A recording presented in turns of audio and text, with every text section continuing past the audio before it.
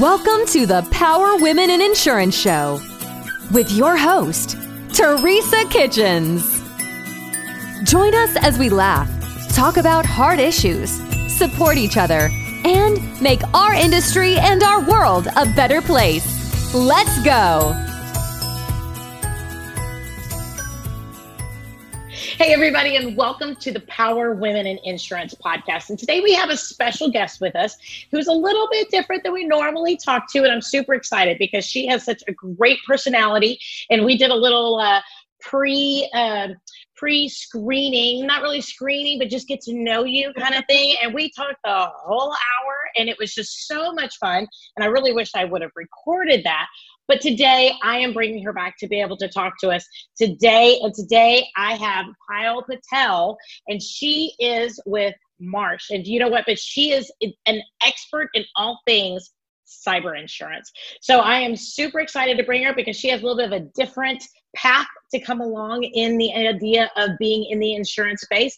And she also brings so much new information, new energy into an area that I think is still such a new industry and a new area of insurance that we're super excited to be able to talk to today. Hi, Payal. How are you? Hi, good. Thank you for that introduction. That was so colorful. I'm super excited to be here. Well, good. No, I was so excited when I got off the phone. I mean, I even told you last time, I was like, man, I wish I would have recorded that because that was like fire. That was awesome. We can recreate it here. We will, because we're just awesome like that. So we both have our, it is 4:00 on a Thursday afternoon. So we both agreed that we have our little libation going on already. And yes. We have already chinked. We already, said hello, and we've done our toast to start off our podcast fun. So, Payal, tell me a little bit about you, maybe how you kind of got into insurance, because you're a little bit different. A lot of us in the insurance space says nobody really grew up saying, hey, I want to be an insurance agent, right? Or I want to be in the insurance industry. You don't have Barbies that are like insurance Barbie, right? I mean, you don't have any of those. So tell me how you decided to build a career in the insurance space. Wow. So I also didn't grow up thinking that I was going to be in insurance, if that makes anyone feel any better. But through my time at Temple University, I kind of was just feeling my way around, trying to figure out what I wanted to be. And honestly, if there's any other Indian woman listening to this, the pressures of being in an Indian family and either trying to be a doctor or an engineer or a lawyer or something that makes your family proud. So insurance was certainly not one of those things. And if I had it my way, I would just be a professional princess, but that is not a job you get paid for. So that is so important. I mean, if you watch Frozen, that is a needed place, especially in today's day and age in our society. Right. Everybody needs a great princess, right? But back to reality. So I went to Temple and I tried to figure out, what my passions were. And I started with marketing because I look at myself and I'm like, well, you're a creative person, and knowing everything that I was interested in was more artsy and creative. So I thought I could be this great ad person. I've watched Mad Men. It doesn't look so hard. I don't drink as much as they do. I'd be very successful at it, but it was much more intense than I thought it was going to be. And it just didn't really jive with my skill set. And so I thought the marketing major, for what it's worth, at Temple was overcrowded with a lot of students that kind of were in business but didn't know what they wanted to do, because I think the perception of marketing is that it's actually easier, but it's not. And so I learned that the hard way. I did an internship actually when I studied abroad in Italy through my time at Temple, I loved that experience, but decided after working in marketing, you know what?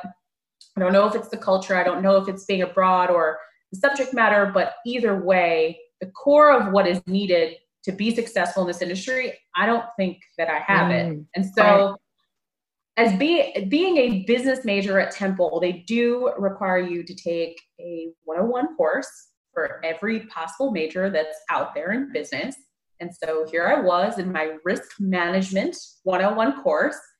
And if you get a B+ or higher in your intro course at Temple, they recruit you into the major.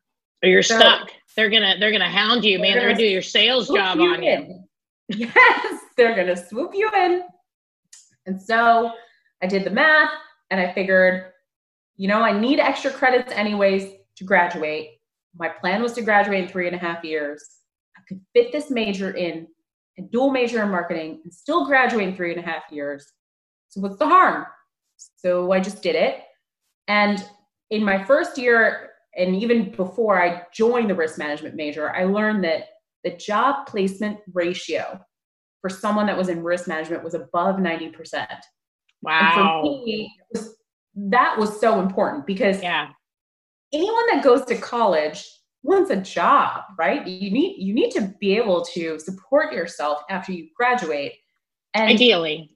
Those of us parents out there with children with college degrees, we wonder when that'll happen. But no, I'm just kidding. I'm just kidding. No, but I mean, you're right. Nobody wants to, be on their parents' couch, for the next 20 years, I mean, you want to go out, you want your freedom. You want to be able to have your own place. You want to be able to have a career. That's exactly right. But we're also factoring in, I graduated in December of 2010, right? We're talking about the 2009 financial crisis that was right in the middle of me going to college. And you're just seeing these college graduates for the first time in a very long time not being able to graduate and easily get a job. Mm-hmm. Plus, I went to Temple. I look around me, I'm like, wow, in Philadelphia, as much as I love Temple and I appreciate the education, the perception of Temple is that it's very equivalent to a state school when you compare it to Villanova and Penn State and Penn, right around the corner. And so the competition is very high.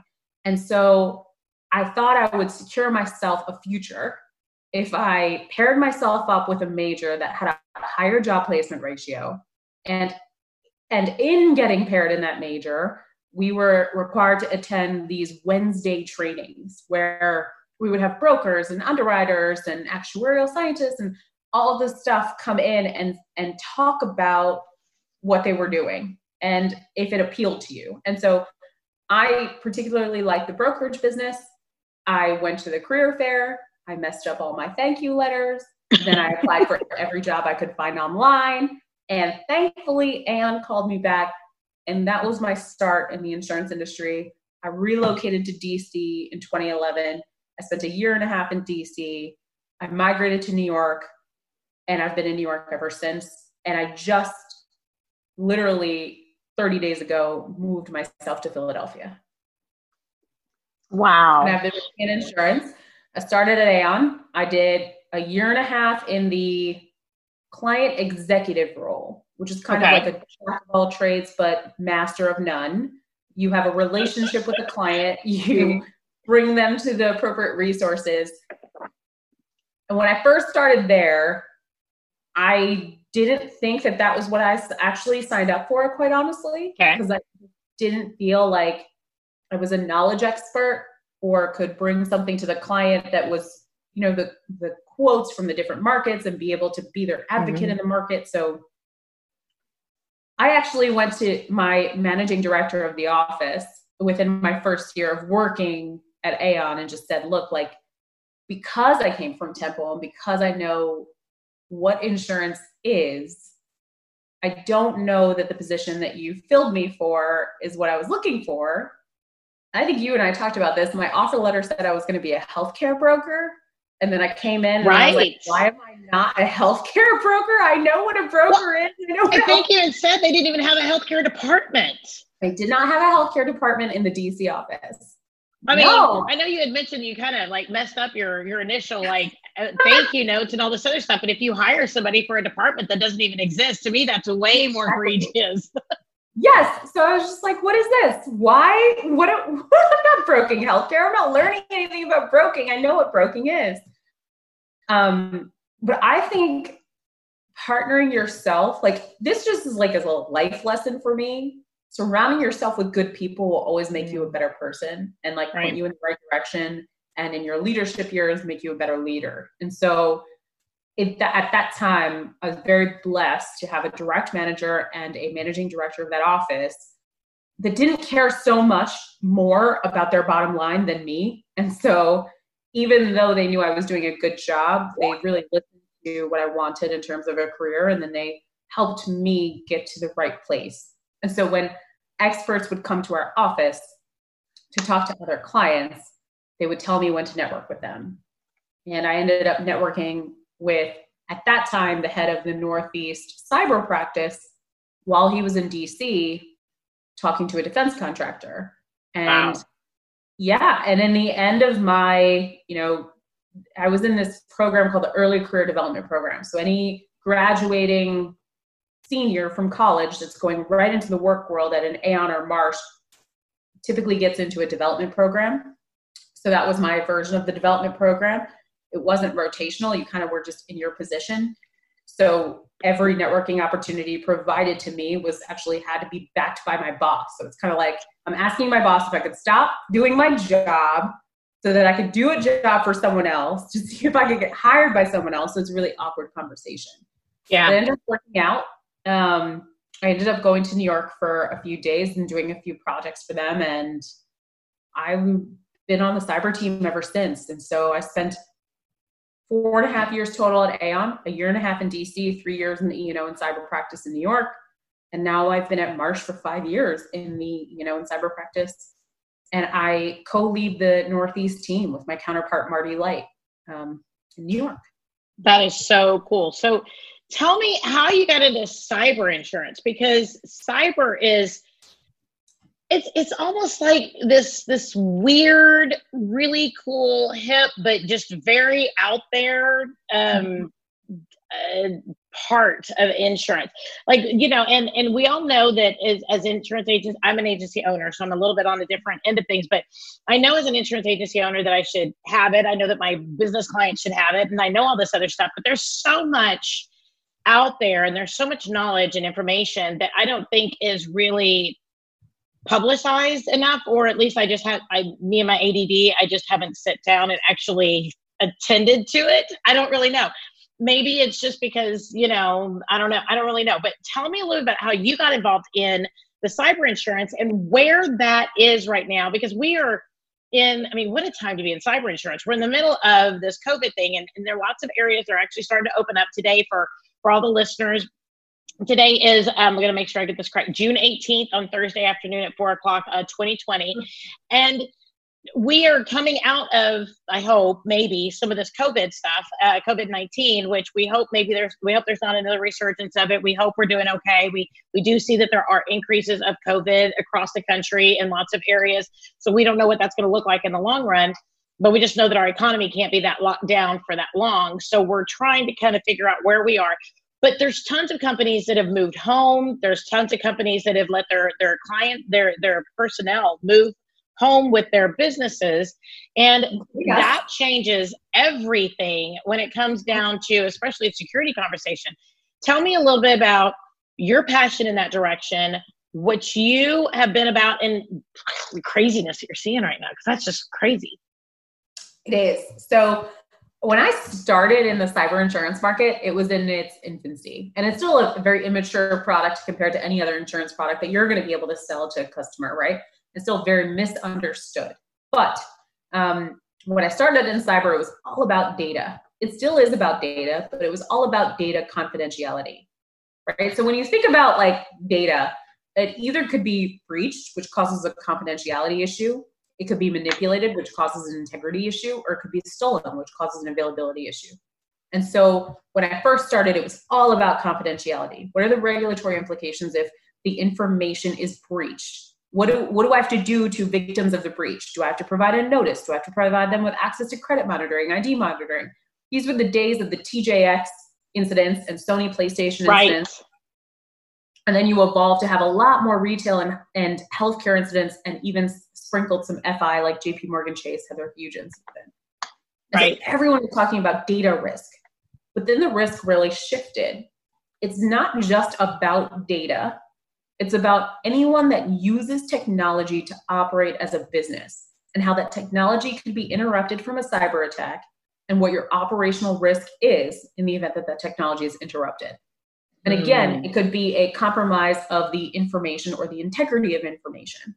And we've seen that with the NotPetya cases, where Merck and FedEx and 8 large, sophisticated US global companies were impacted by that risk, which caused $3 billion plus in total losses, whether that be net income or equipment replacement costs or a business interruption and extra expense and all the other things that go into evaluating the complete cyber risk of an organization.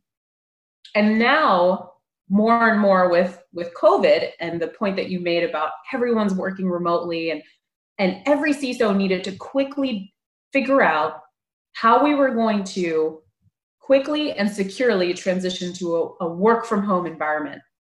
And it had to be very quickly too. I mean, yes, a lot quicker than I think companies obviously wanted to. I mean, companies take years to make those transitions, and all of a sudden they had to get it done in a week.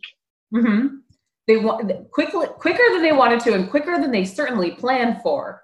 And so 1 in 4 CISOs after COVID has increased their cybersecurity spending, right? So even though companies are recognizing they have more cyber risk than ever, they're also recognizing they're less confident than ever in managing that actual cyber risk. Mm-hmm. And we're seeing a lot of business email compromises, phishing scams, ransomware attacks, Zoom bombing.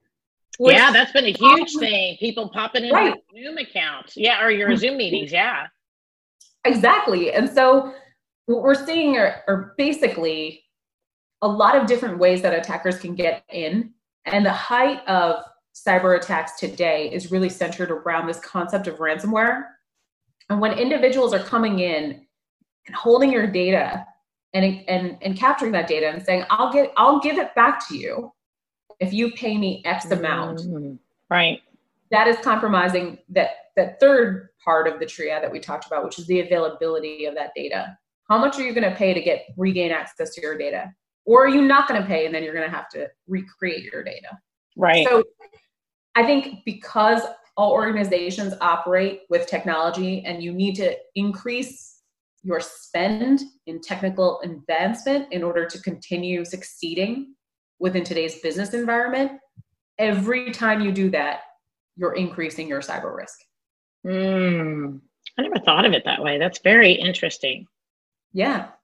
That's very interesting. Confidentiality of data, the availability and integrity, and it's the impact to your business operations in the event that your software, your technology can't perform, and therefore you can't carry out your contracts, or you can't service your clients, or you can't deliver product. Wow.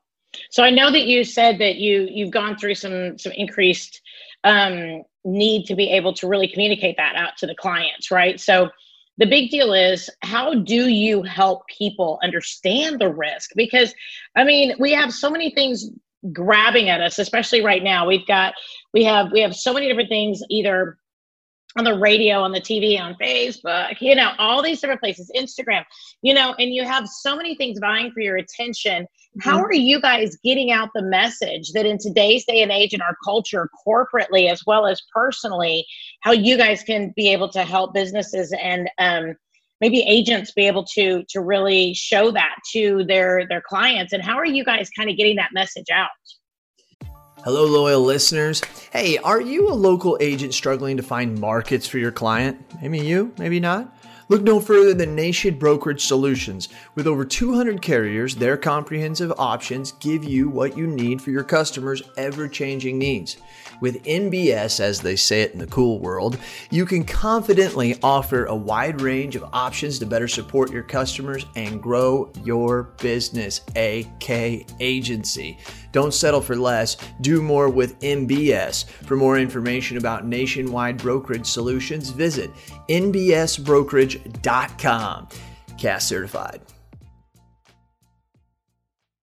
So we really have deep dive conversations with our stakeholders. It's not just the risk manager that needs to be involved in this discussion anymore, because the board is asking many more stakeholders than just the risk manager. What are we doing about our cyber risk, and what's covered and what's not covered? What's our investment? And so it's becoming this big issue. And every single time we see a cyber attack, we see it as a headline risk. So really the conversation needs to change to say, okay, it's not just a risk management issue. It's not just an insurance issue. It's, how do I understand my cyber risk? Do I understand my cyber risk? Do I know where my cyber risk actually resides and how much of it I have? Can I measure or quantify my cyber risk? And then once you understand where your cyber risk is, once you know how much of it you have, then we can figure out how to manage it. And manage it with insurance, manage it with increased security investments, manage it through enhancing our incident response plans, making sure we know what access our vendors have to our systems. We can do all of that. So I'm not going to be a one-stop shop in terms of a broker, but I'm privileged to work at a company like Marsh that has all these resources internally so that all I need to do is bring a client in to understand, hey, do you have a grasp on your cyber risk? Or do you have a question on how to understand, measure, and manage that risk? And I can help in terms of specifically measuring and managing that risk. And there are deeper quantification tools that we have in our belt or our tool belt at Marsh that we can help clients basically answer all three of those questions so that they look good in front of their stakeholders, but they also look very good in front of the board. Absolutely. So then you guys also have some suggestions on how they can kind of help manage that, like as far as technology, as far as maybe practices inside their businesses that they can make sure that they kind of increase their security levels and make them safer. Is that correct? Correct. So I think that every company inherently understands that you can have an unlimited IT budget, but no matter what you do with IT, you're not 100% foolproof in terms of cyber. Right. Because technology continues to evolve and innovate, right? When hackers are so innovative. I mean, that's the whole point. They're hackers, right? I mean, they're going to go in some weird, crazy backdoor concept that you've never seen. Otherwise, they wouldn't be a hacker, right? Because they're hacking it, right? Yeah. So, of course, like you talk about people that hold your data, for ransom, or somebody who comes on in and shuts down your systems or whatever. I mean, you never have a way to really know where that's coming from. So, Exactly. It's constantly having to try to make sure that you're mitigating the risk. Because I don't know if there is, I'm assuming, and I don't think there is. I mean, I know that this is true. There's no real way to get truly ahead of it because of the fact that a lot of it's so cutting edge. That's exactly right. But we can point them in the right direction. We can give them confidence in your retailer, or your healthcare organization, or your manufacturer. Here are the top risk concerns for your industry class. Here's where we think peers in your industry are investing their dollars, whether that be technology or other innovative systems, in order to succeed in the future. Here's what we think you should be thinking about in the next 12 months if you're going to go ahead and start doing 3D printing or whatever it is, or integrating technology within fulfillment centers to have on-time delivery or first-mile delivery for clients. And so we can talk to them about what is happening on a high level within their industry and risk. Then we can drill down in terms of the specific threat vectors we see for that industry and the security tools that we see perform for that industry. But there will always be a residual risk. And yes, if you invest more in security, maybe that residual risk decreases a bit, but it's up to the client to say, what do I want to do with that residual risk? Do I want to insure it? Do I want to not insure it? Do I think that on my balance sheet on any given day, I can absorb $1 million in risk? Or 2 million, or 5 million, or 5 million. Right. And if I do that, does that unlock additional capacity, cheaper coverage, more enhancements? And so that's where we come in. And then obviously we will negotiate a very crafted policy for that client to make sure that for their industry and for their risk, they're covered, because it's very bespoke. You can't just buy a cyber insurance policy off the shelf and think that you're coverage. It's not going to work that way. I mean, you're dealing with policies that still don't have single highest retention language in their base form. You have to negotiate all of that. Right. Well, you know what? I love to hear your excitement about it too. I just think that's so cool because there's insurance is exciting and it's interesting and it's constantly like a puzzle you're trying to put together all the time. And I love that about insurance. And I love the fact that it's always like, if this, then that, but then you got to think about this over here. And it's so dynamic and it's so alive.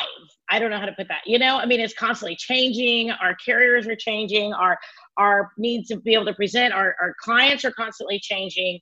The industry and our products are constantly changing all across the board. And it's just such a cool puzzle to be able to put together.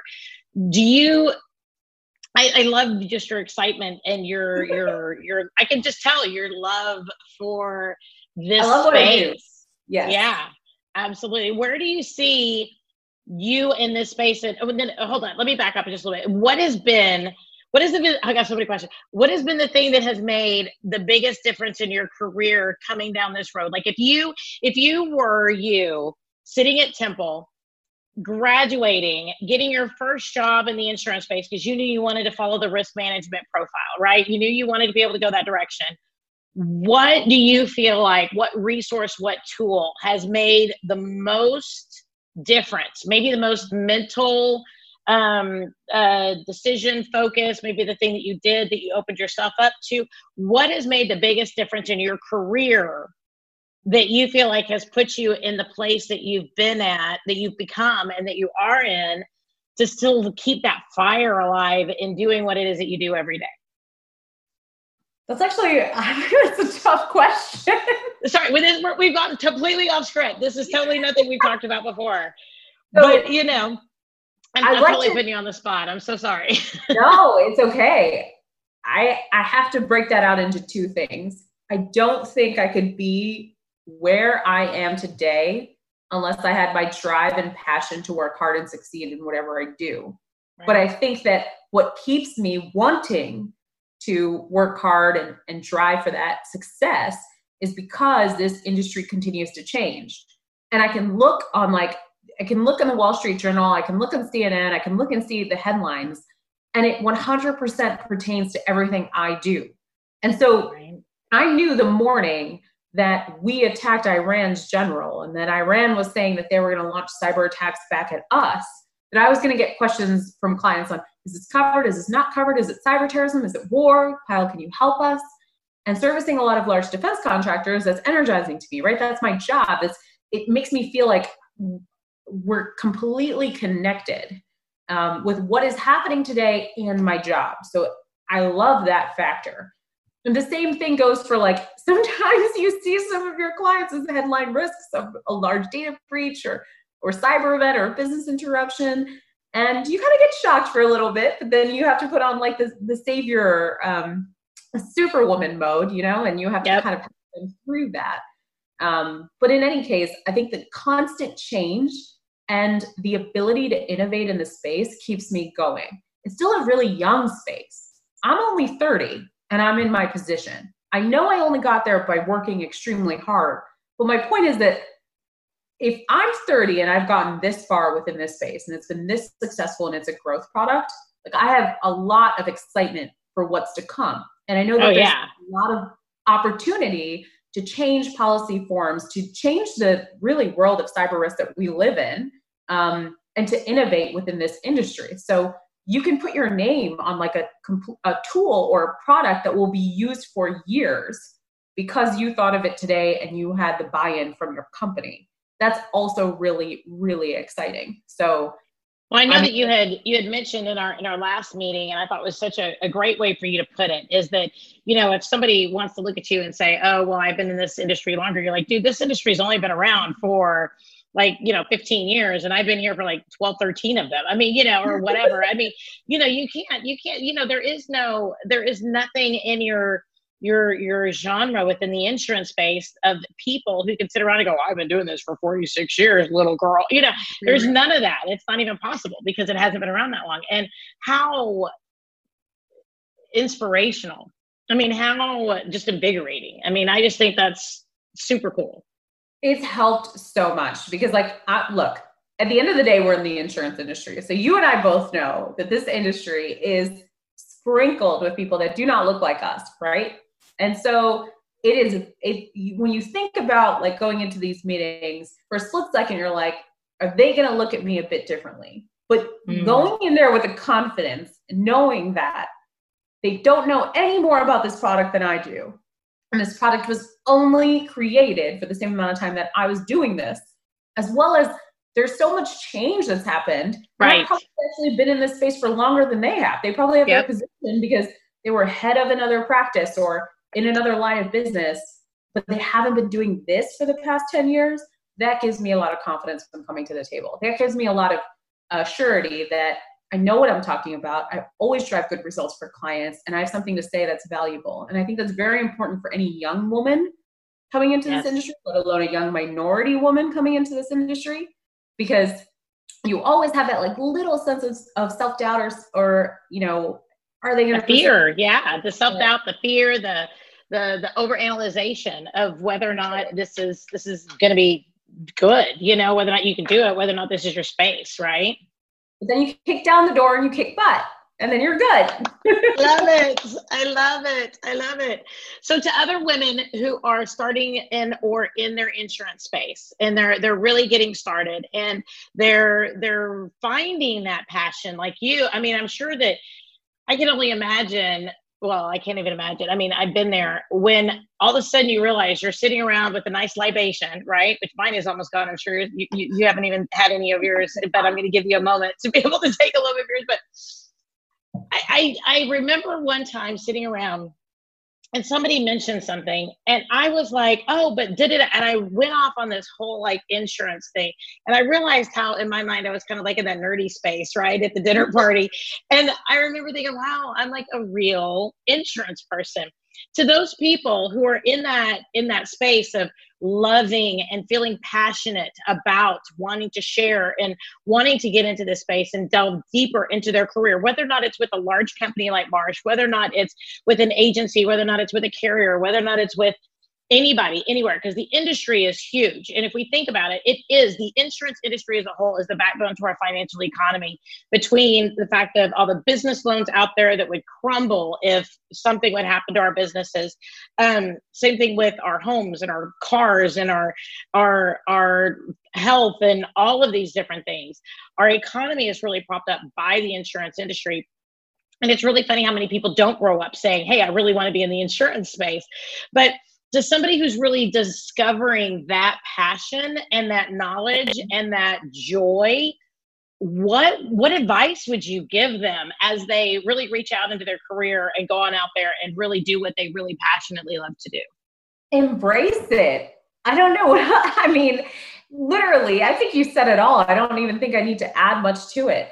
Look, I go through those times where I'm like, should I be doing this? Should I be doing something else? But then I realized I really love what I do. And I have the ability in my career, right? I have the ability now to give back in ways that I don't think that I had when I first started. And either financially or with time, but like, and then you have the ability in a leadership position to encourage that give back in your role as you move up the organization, right? If you can make it as a woman or a woman of color or person of color in the industry and drive change, that is what like really drives that passion, because there's not a lot of us out there. So like, and on top of that, I'm super excited. I love that.